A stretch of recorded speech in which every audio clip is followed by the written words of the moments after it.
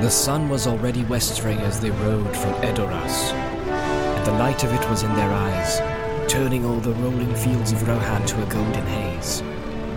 There was a beaten way, northwestward along the foothills of the White Mountains, and this they followed up and down in a green country, crossing small swift streams by many fords.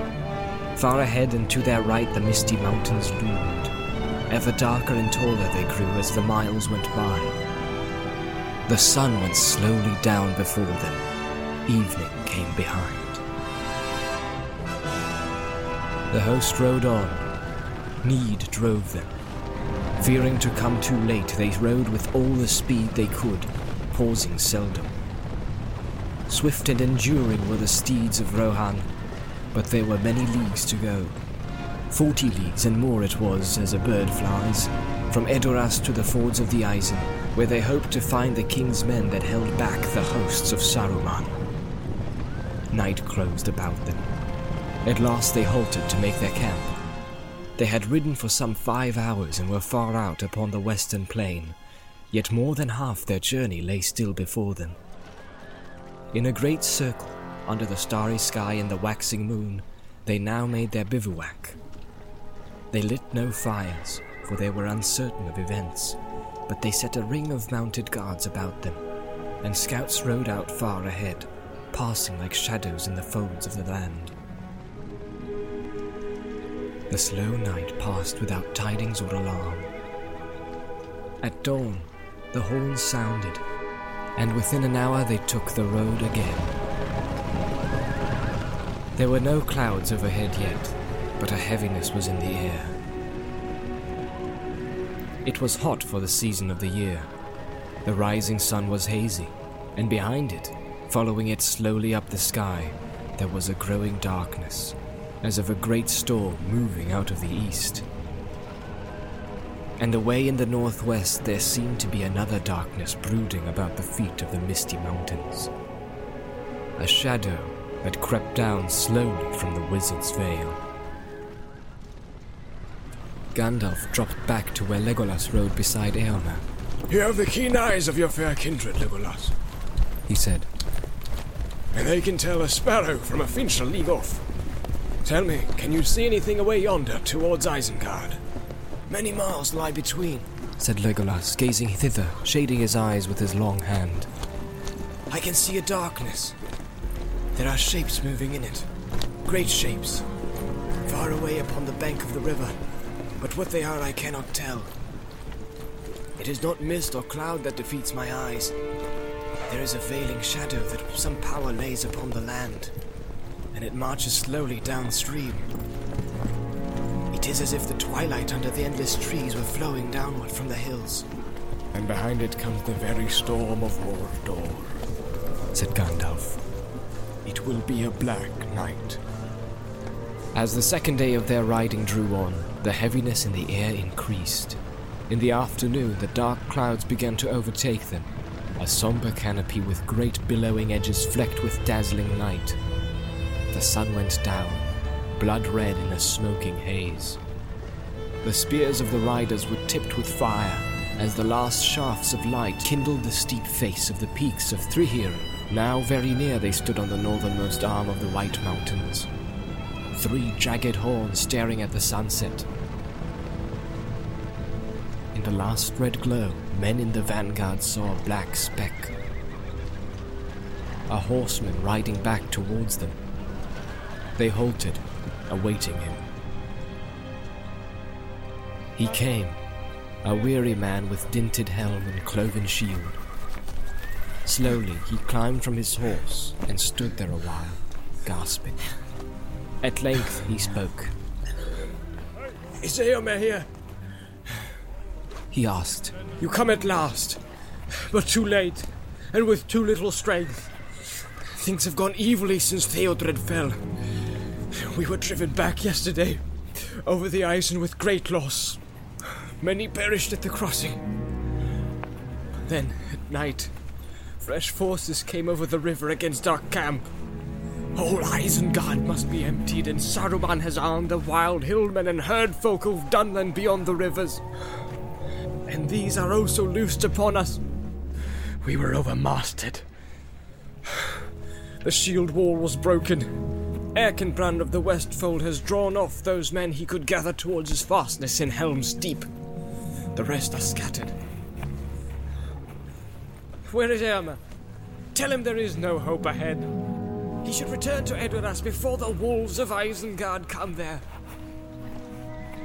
Théoden had sat silent, hidden from the man's sight behind his guards. Now he urged his horse forward. Come, stand before me, Keorn, he said. I am here. The last host of the Eorlingas has ridden forth. It will not return without battle. The man's face lightened with joy and wonder. He drew himself up, then he knelt, offering his notched sword to the king. Command me, Lord, he cried. Pardon me. I thought... You thought I remained in Meduselt, bent like an old tree under winter snow. So it was when you rode to war. But a west wind has shaken the boughs, said Théoden. Give this man a fresh horse. Let us ride to the help of Erkenbrand. While Théoden was speaking, Gandalf rode a short way ahead. He sat there, alone, gazing north to Isengard and west to the setting sun. Now he came back. Ride, Théoden, he said. Ride to Helm's Deep. Go not to the folds of Isen, and do not tarry in the plain. I must leave you for a while. Shadowfax must bear me now on a swift errand. Turning to Aragorn and Eomer and the men of the king's household, he cried, Keep well the Lord of the Mark till I return. Await me at Helm's Gate. Farewell. He spoke a word to Shadowfax, and like an arrow from the bow, the great horse sprang away. Even as they looked, he was gone. A flash of silver in the sunset. A wind over the grass. A shadow that fled and passed from sight. Snowmane snorted and reared, eager to follow. But only a swift bird on the wing could have overtaken him. What does that mean? Said one of the guard to Hammer. That Gandalf Greyheim has need of haste, answered Hammer. Ever he goes, and comes unlooked for. Wormtongue, were he here, would not find it hard to explain, said the other. Aye, true enough, said Hammer. But for myself, I will wait until I see Gandalf again. Maybe you will wait long, said the other. The host turned away now from the road to the folds of Isen, and bent their course southward. Night fell, and still they rode on. The hills drew near, but the tall peaks of Three-Hien were already dim against the darkening sky. Still some miles away on the far side of the Westfold Vale lay a green coombe, a great bay in the mountains, out of which a gorge opened in the hills. Men of that land called it Helm's Deep, after a hero of old wars who made his refuge there. Ever steeper and narrower it wound inward from the north under the shadow of the Three-Hien, till the crow-haunted cliffs rose like mighty towers on either side, shutting out the light. At Helm's Gate, before the mouth of the deep, there was a heel of rock thrust outward by the northern cliff. There, upon its spur, stood high walls of ancient stone, and within them was a lofty tower. Men said that in the far-off days of the glory of Gondor, the Sea Kings had built here this fastness with the hands of giants. The Hornburg it was called, for a trumpet sounded upon the tower echoed in the deep behind, as if armies long forgotten were issuing to war from the caves beneath the hills. A wall, too, the men of old had made from the Hornburg to the southern cliff, barring the entrance to the gorge. Beneath it, by a wide covert, the deeping stream passed out. About the feet of the Hornrock it wound, and flowed then in a gully through the mist of a wide green gore, sloping gently down from Helm's Gate to Helm's Dyke. Thence it fell into the deeping coombe, and out into the Westfold Vale. There in the Hornburg that Helm's Gate, Erkenbrand, master of Westfold on the borders of the Mark, now dwelt. As the days darkened with threat of war, being wise, he had repaired the wall and made the fastness strong. The riders were still in the low valley before the mouth of the Coombe, when cries and horn blasts were heard from their scouts that went in front. Out of the darkness, arrows whistled. Swiftly a scout rode back and reported that wolf riders were abroad in the valley, and that a host of orcs and wild men were hurrying southward from the fords of Isen and seemed to be making for Helm's Deep. "We have found many of our folk lying slain as they fled thither," said the scout. "and we have met scattered companies, going this way and that, leaderless. What has become of Erkenbrand none seem to know. It is likely that he will be overtaken ere he can reach Helm's Gate, if he has not already perished." "Has aught been seen of Gandalf?" asked Théoden. "Yes, lord. Many have seen an old man in white upon a horse, passing hither and thither over the plains, like wind in the grass. Some thought he was Saruman. It is said he went away ere nightfall towards Isengard. Some say also that Wormtongue was seen earlier, going northward with a company of orcs." "It will go ill with Wormtongue if Gandalf comes upon him," said Théoden. "Nonetheless, I miss now both my counsellors, the old and the new. But in this need we have no better choice than to go on, as Gandalf said, to Helm's Gate, whether Erkenbrand be there or no. Is it known how great is the host that comes from the north?" "It is very great," said the scout. "He that flies counts every foeman twice. Yet I have spoken to stout-hearted men, and I do not doubt that the main strength of the enemy is many times as great as all we have here." "Then let us be swift," said Eomer. "Let us drive through such foes that is already between us and the fastness. There are caves in Helm's Deep where hundreds may lie hid, and secret ways lead thence up on the hills." "Trust not to secret ways," said the king. "Saruman has long spied out this land. Still in that place our defense may last long." "Let us go!" Aragorn and Legolas went now with Eomer in the van.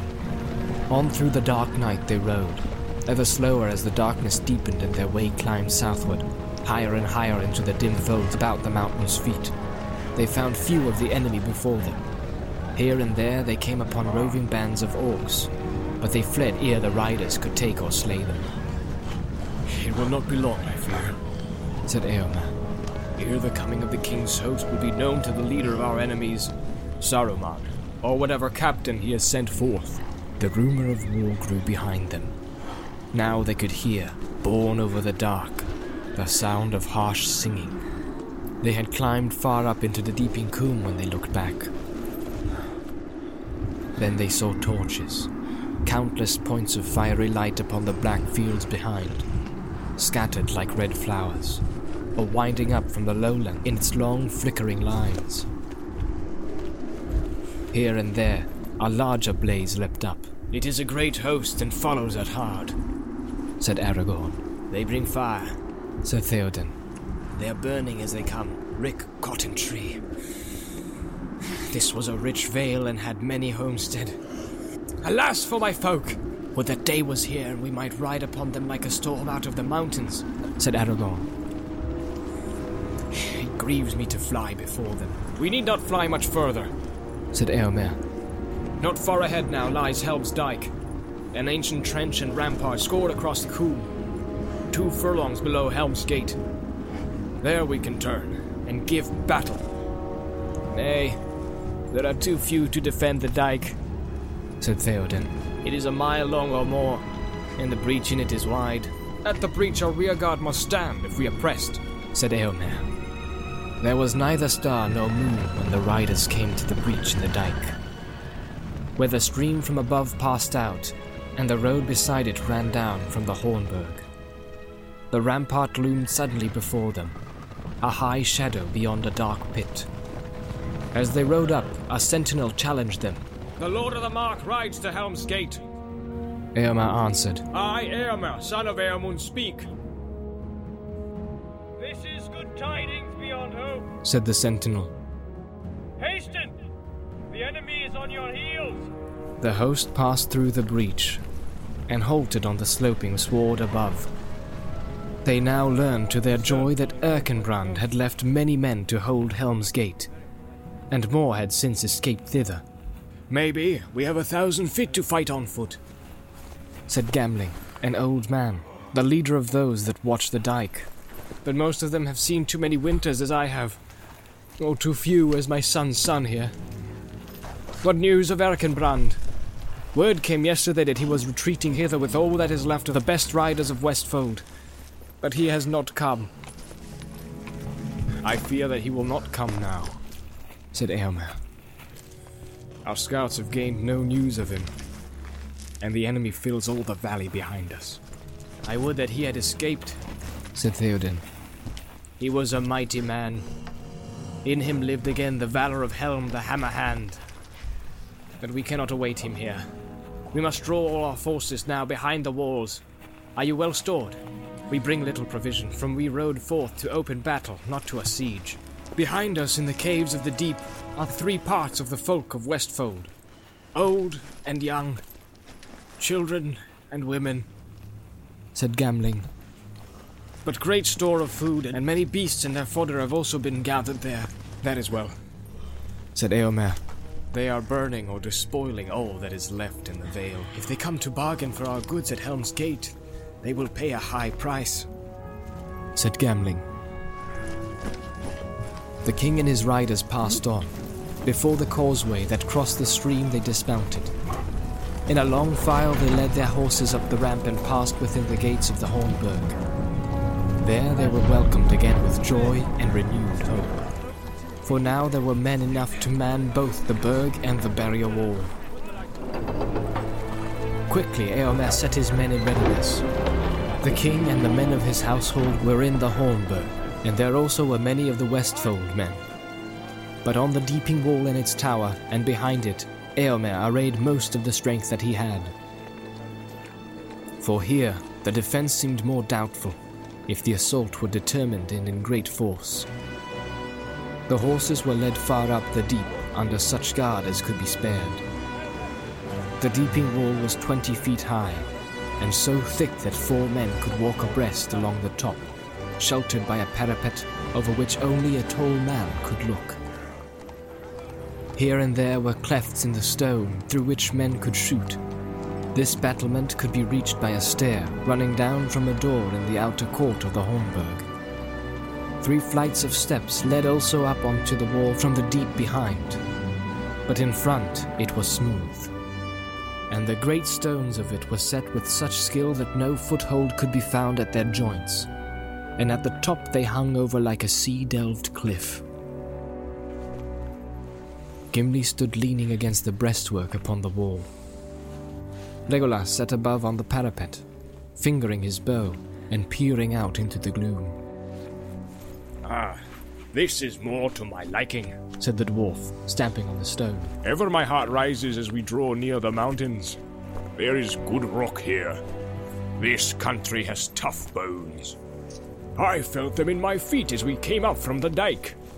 Give me a year and 100 of my kin, and I would make this a place that armies would break upon like water. I do not doubt it, said Legolas.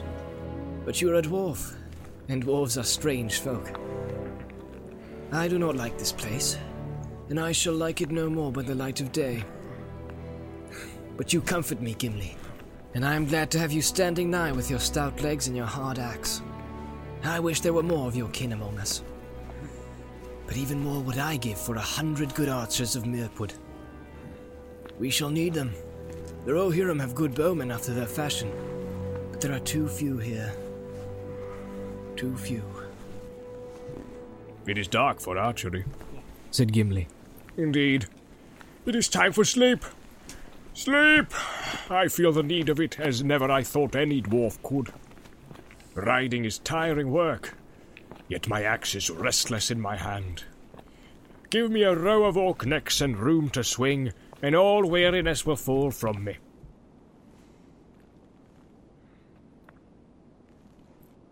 A slow time passed. Far down in the valley scattered fires still burned. The hosts of Isengard were advancing in silence now.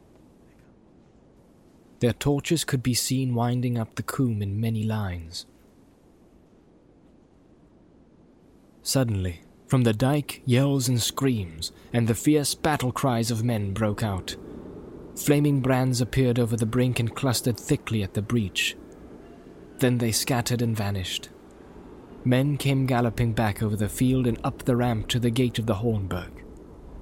The rear guard of the Westfolders had been driven in.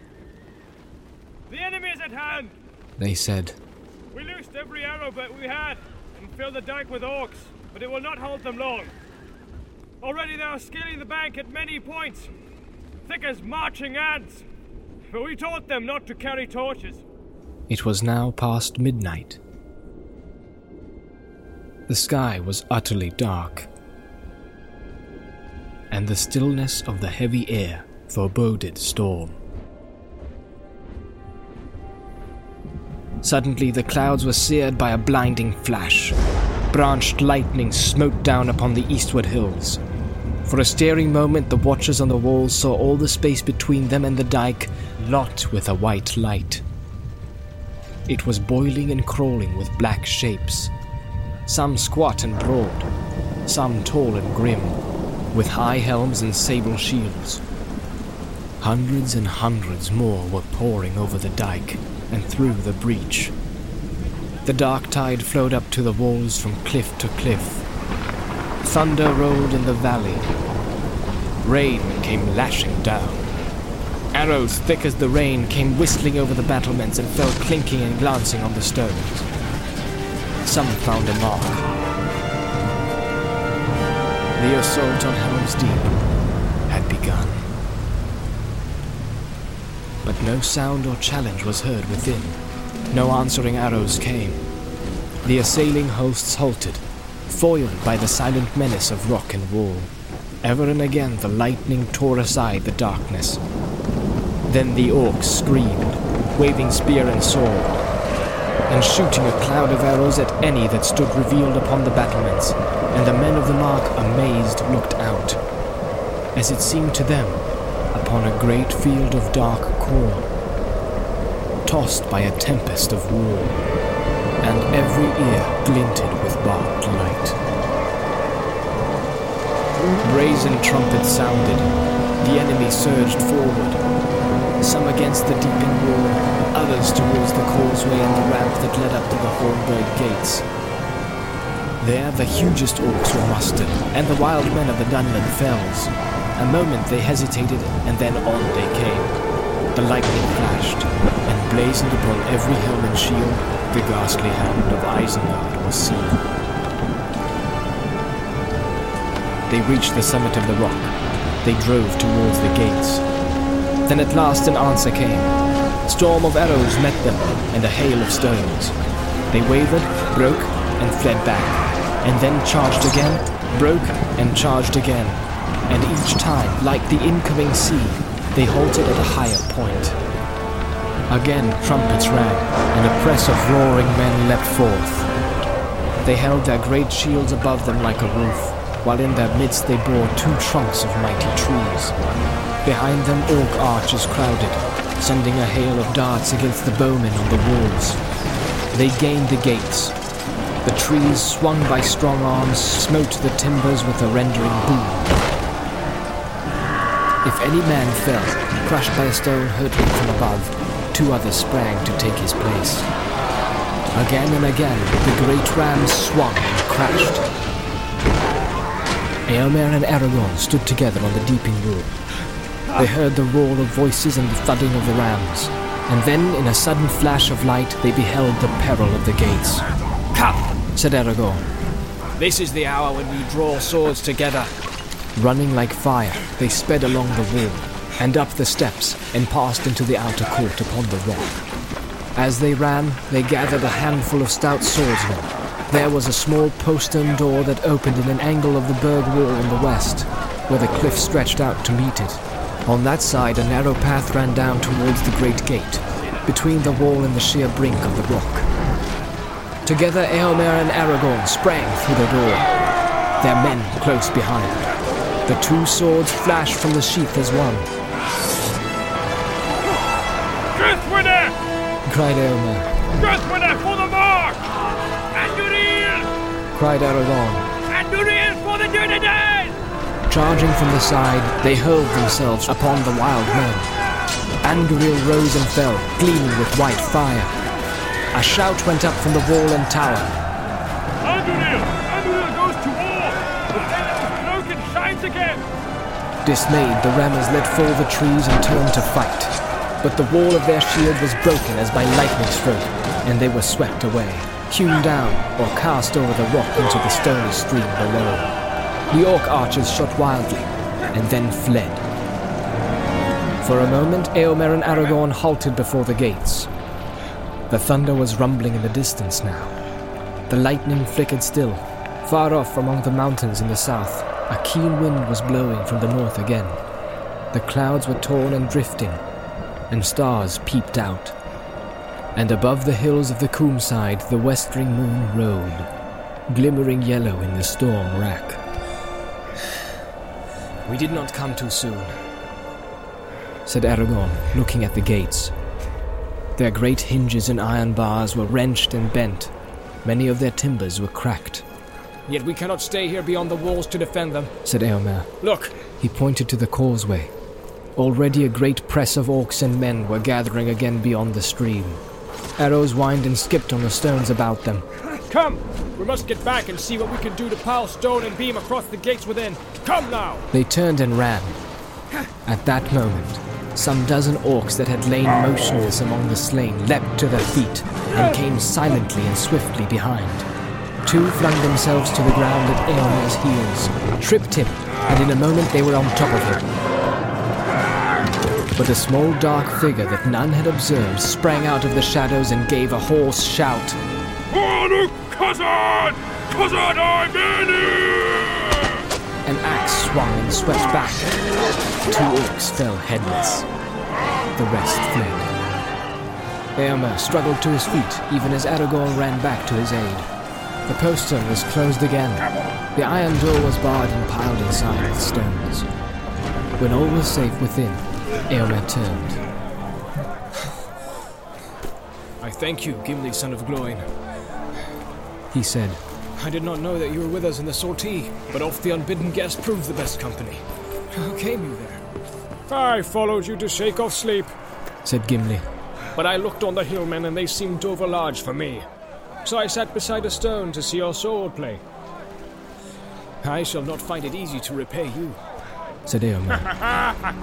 There may be many a chance ere the night is over, laughed the dwarf. But I am content. Till now I have hewn naught but wood since I left Moria.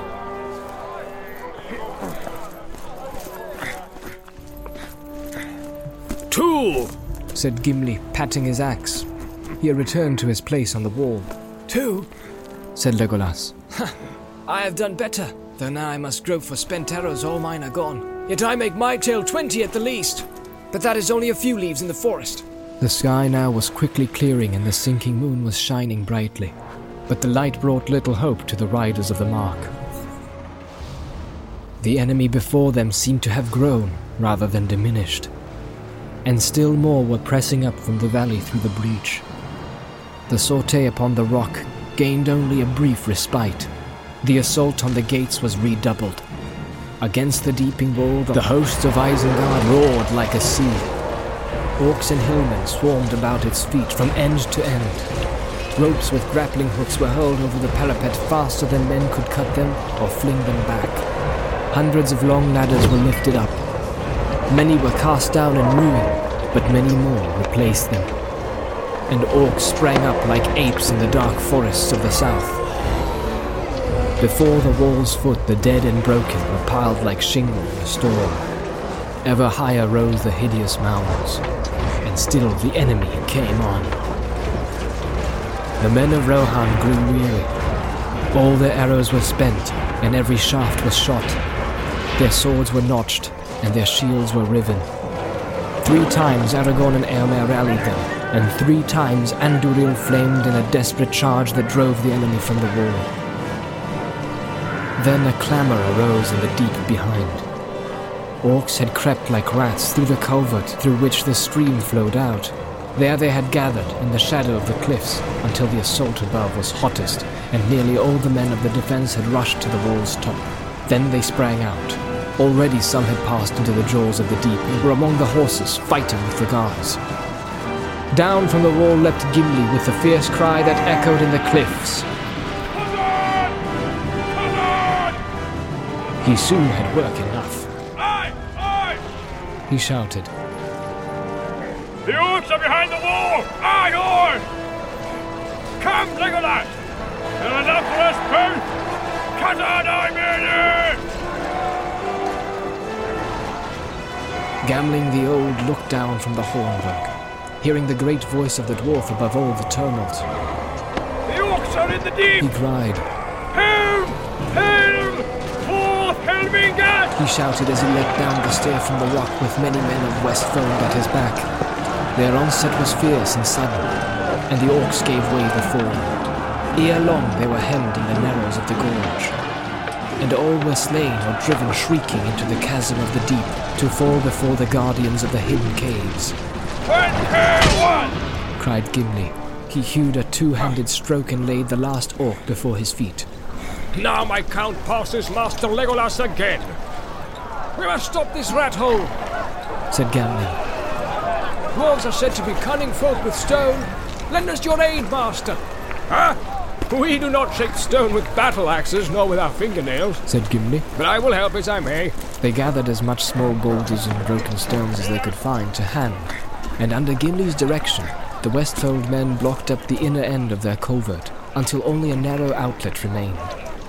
Then the deeping stream, swollen by the rain, churned and fretted in its choked path, and spread slowly in cold pools from cliff to cliff. It will be drier above, said Gimli. Come, Gambling. Let us see how things go on the wall. He climbed up and found Legolas beside Aragorn and Erkenbrand. The elf was whetting his long knife. There was for a while a lull in the assault, since the attempt to break in through the covert had been foiled. 21, said Gimli. Good, said Legolas. but my count is now 24. There's been knife work up there. Eomer and Aragorn leant wearily on their swords. Away on the left, the crash and clamour of the battle on the rock rose loud again, but the Hornburg still held fast, like an island in the sea. Its gates lay in ruin, but over the barricade of beams and stones within, no enemy has yet passed. Aragorn looked at the pale stars, and at the moon, now sloping behind the western hills that enclosed the valley. This is a night as long as years, he said. How long will the day tarry? Dawn is not far off, said Gimli, who had now climbed up beside him. But dawn will not help us, I fear. Yet dawn is ever the hope of men, said Aragorn. But these creatures of Isengard, these half-orcs and goblin men that the foul craft of Saruman has bred, they will not quail at the sound, said Gimli. And neither will the wild men of the hills. Do you not hear their voices? I hear them, said Eomer. But they are only the scream of birds and the bellowing of beasts to my ears. Yet there are many that cry in the Dunland tongue, said Gimli. I know that tongue. It is an ancient speech of men, and once it was spoken in many western valleys of the Mark. Hark! They hate us, and they are glad, for our doom seems certain to them. The king, they cry. We will take their king. Death to the Forgoil, death to the Strawheads, death to the robbers of the north. Such names they have for us. Not in 500 years have they forgotten their grievance that the lords of Gondor gave the mark to Eorl the Young and made alliance with him. That old hatred Saruman has inflamed. They are fierce folk when roused. They will not give way now for dusk or dawn, until Théoden is taken, or they themselves are slain. Nonetheless, day will bring hope to me, said Aragorn. Is it not said that no foe has ever taken the Hornburg, if men defended it? So the minstrels say, said Eomer. Then let us defend it. And hope, said Aragorn. Even as they spoke, there came a blare of trumpets. Then there was a crash and a flash of flame and smoke. The waters of the deeping wall stream poured out, hissing and foaming. They were choked no longer. A gaping hole was blasted in the wall. A host of dark shapes poured in. Devilry of Saruman! Cried Aragorn. They have crept in the culvert again while we talked, and they have lit the fire of Orthanc beneath our feet. Elendil! He shouted as he leapt down into the breach, but even as he did so, 100 ladders were raised against the battlements. Over the wall and under the wall, the last assault came sweeping like a dark wave upon a hill of sand. The defense was swept away. Some of the riders were driven back, further and further into the deep, falling and fighting as they gave way, step by step, towards the caves. Others cut their way back towards the citadel. A broad stairway climbed from the deep up to the rock, and the rear gate of the Hornburg. Near the bottom stood Aragorn. In his hand still Andúril gleamed, and the terror of the sword for a while held back the enemy. As one by one, all who could gain the stair passed up towards the gate. Behind on the upper steps knelt Legolas. His bow was bent, but one gleamed arrow was all that he had left, and he peered out now, ready to shoot the first orc that should dare to approach the stair. All who can have now gone safe within, Aragorn! He called. Come back! Aragorn turned and sped up the stair, but as he ran he stumbled in his weariness. At once his enemies leapt forward. Up came the orcs, yelling, with their long arms stretched out to seize him. The foremost fell with Legolas' last arrow in his throat, but the rest sprang over him. Then a great boulder, cast from the outer wall above, crashed down upon the stair and hurled them back into the deep. Aragorn gained the door, and swiftly it clanged to behind him. Things go ill, my friends, he said, wiping the sweat from his brow with his arm. Ill enough, said Legolas, but not yet hopeless, while we have you with us. Where is Gimli? I do not know, said Aragorn. I last saw him fighting on the ground behind the wall, but the enemy swept us apart. Alas, that is evil news, said Legolas. He is stout and strong, said Aragorn. Let us hope that he will escape back to the caves. There he would be safe for a while. Safer than we. Such a refuge would be to the liking of a dwarf.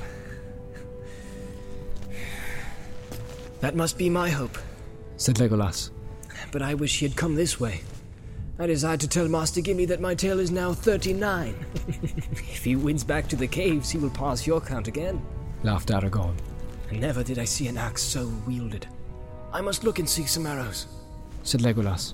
Would that this night would end and I could have better light for shooting. Aragorn now passed into the citadel. There, to his dismay, he learned that Éomer had not reached the Hornburg. Nay, he did not come back to the rock, said one of the Westfold men. I last saw him gathering men about him, fighting in the mouth of the deep. Gimli was with him, and the dwarf, but I could not come to them. Aragorn strode on through the inner court, and mounted to a high chamber in the tower.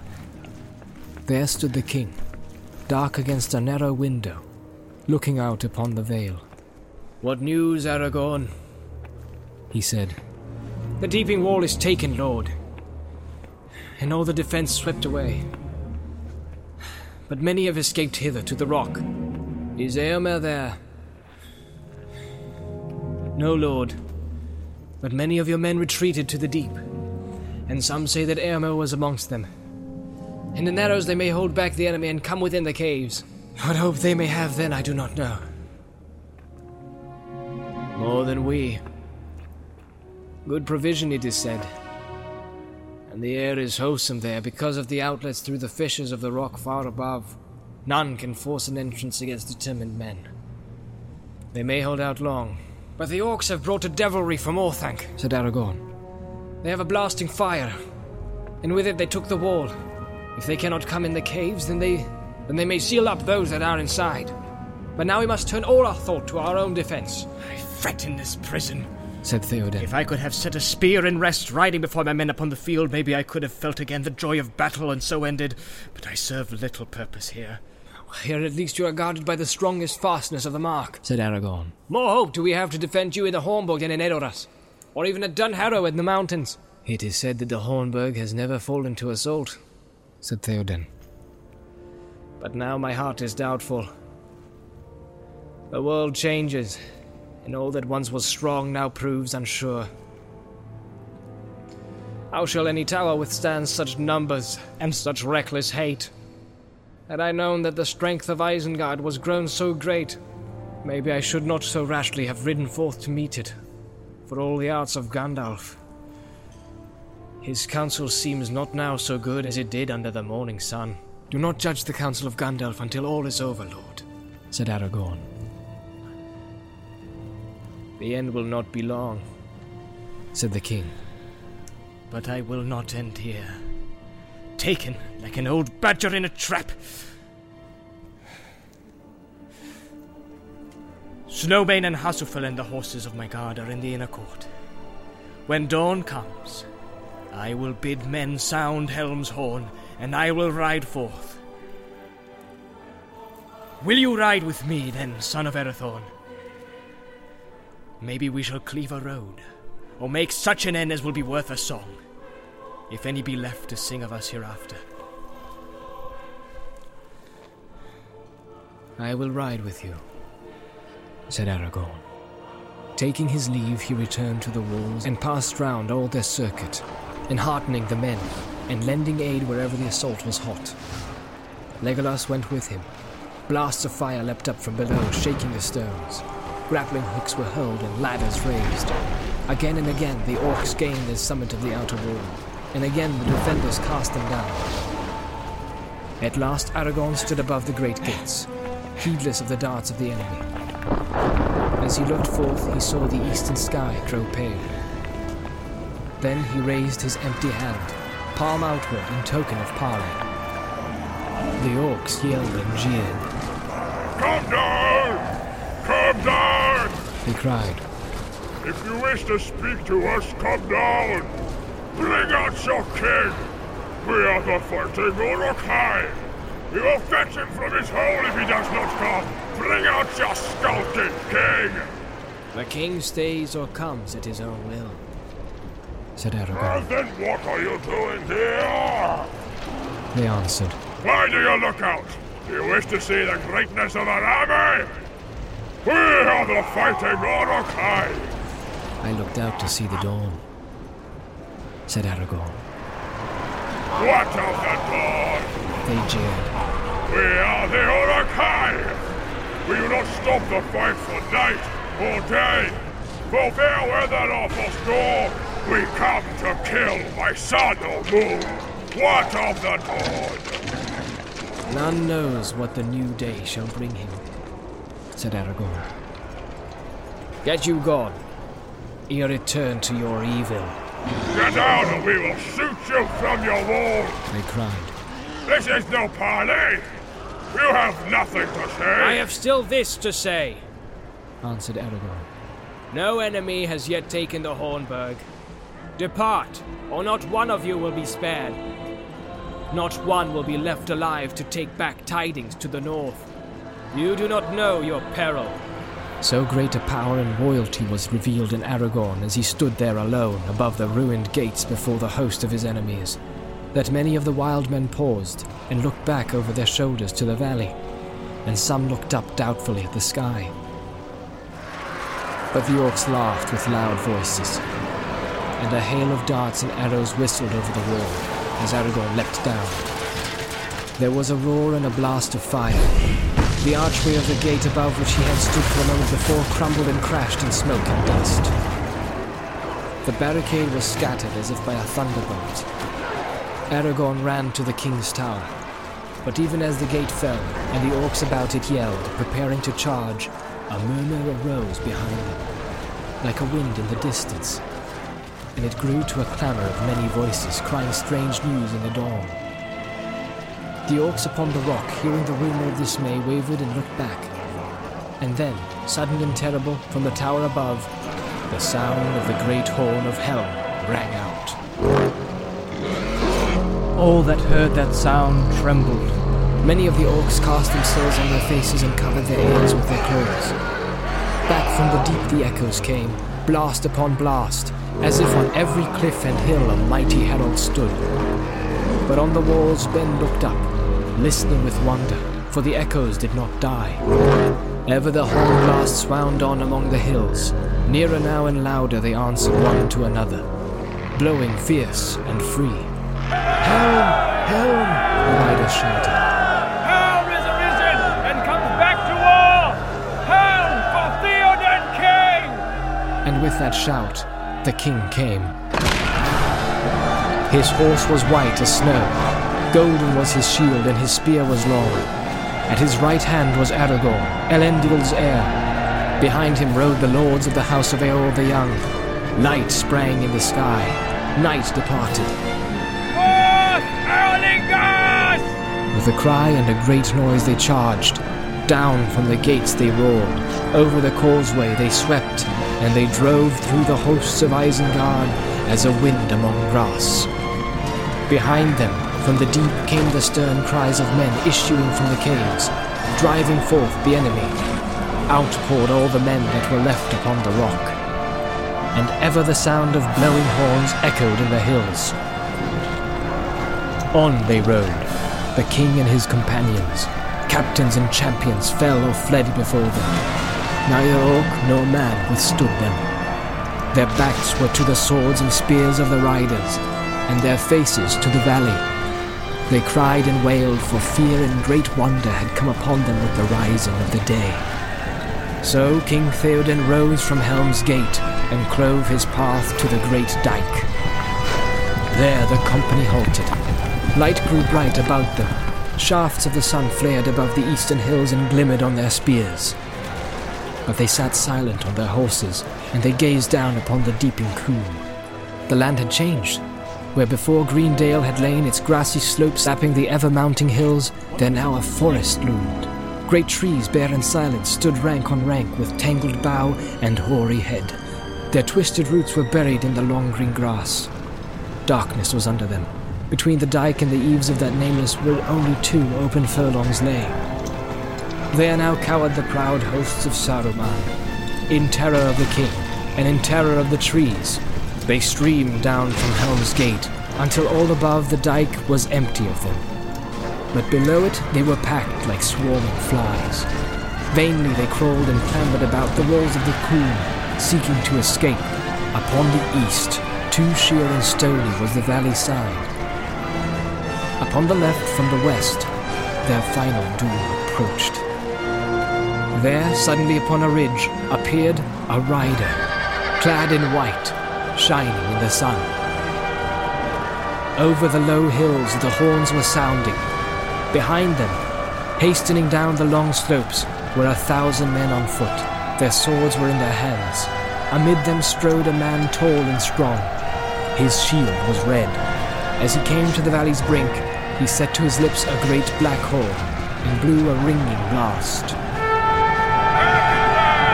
The rider shouted, Erkenbrand! Behold! The White Rider! cried Aragorn. Gandalf is come again!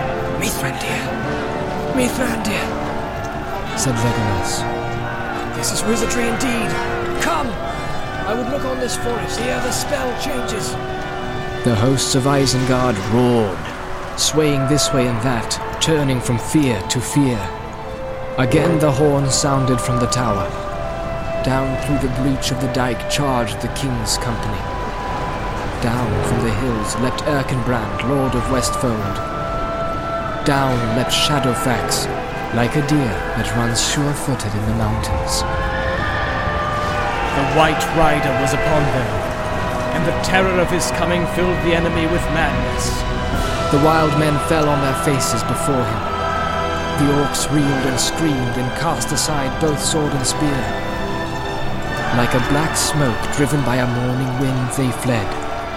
Wailing they passed under the waiting shadow of the trees, and from that shadow none ever came again.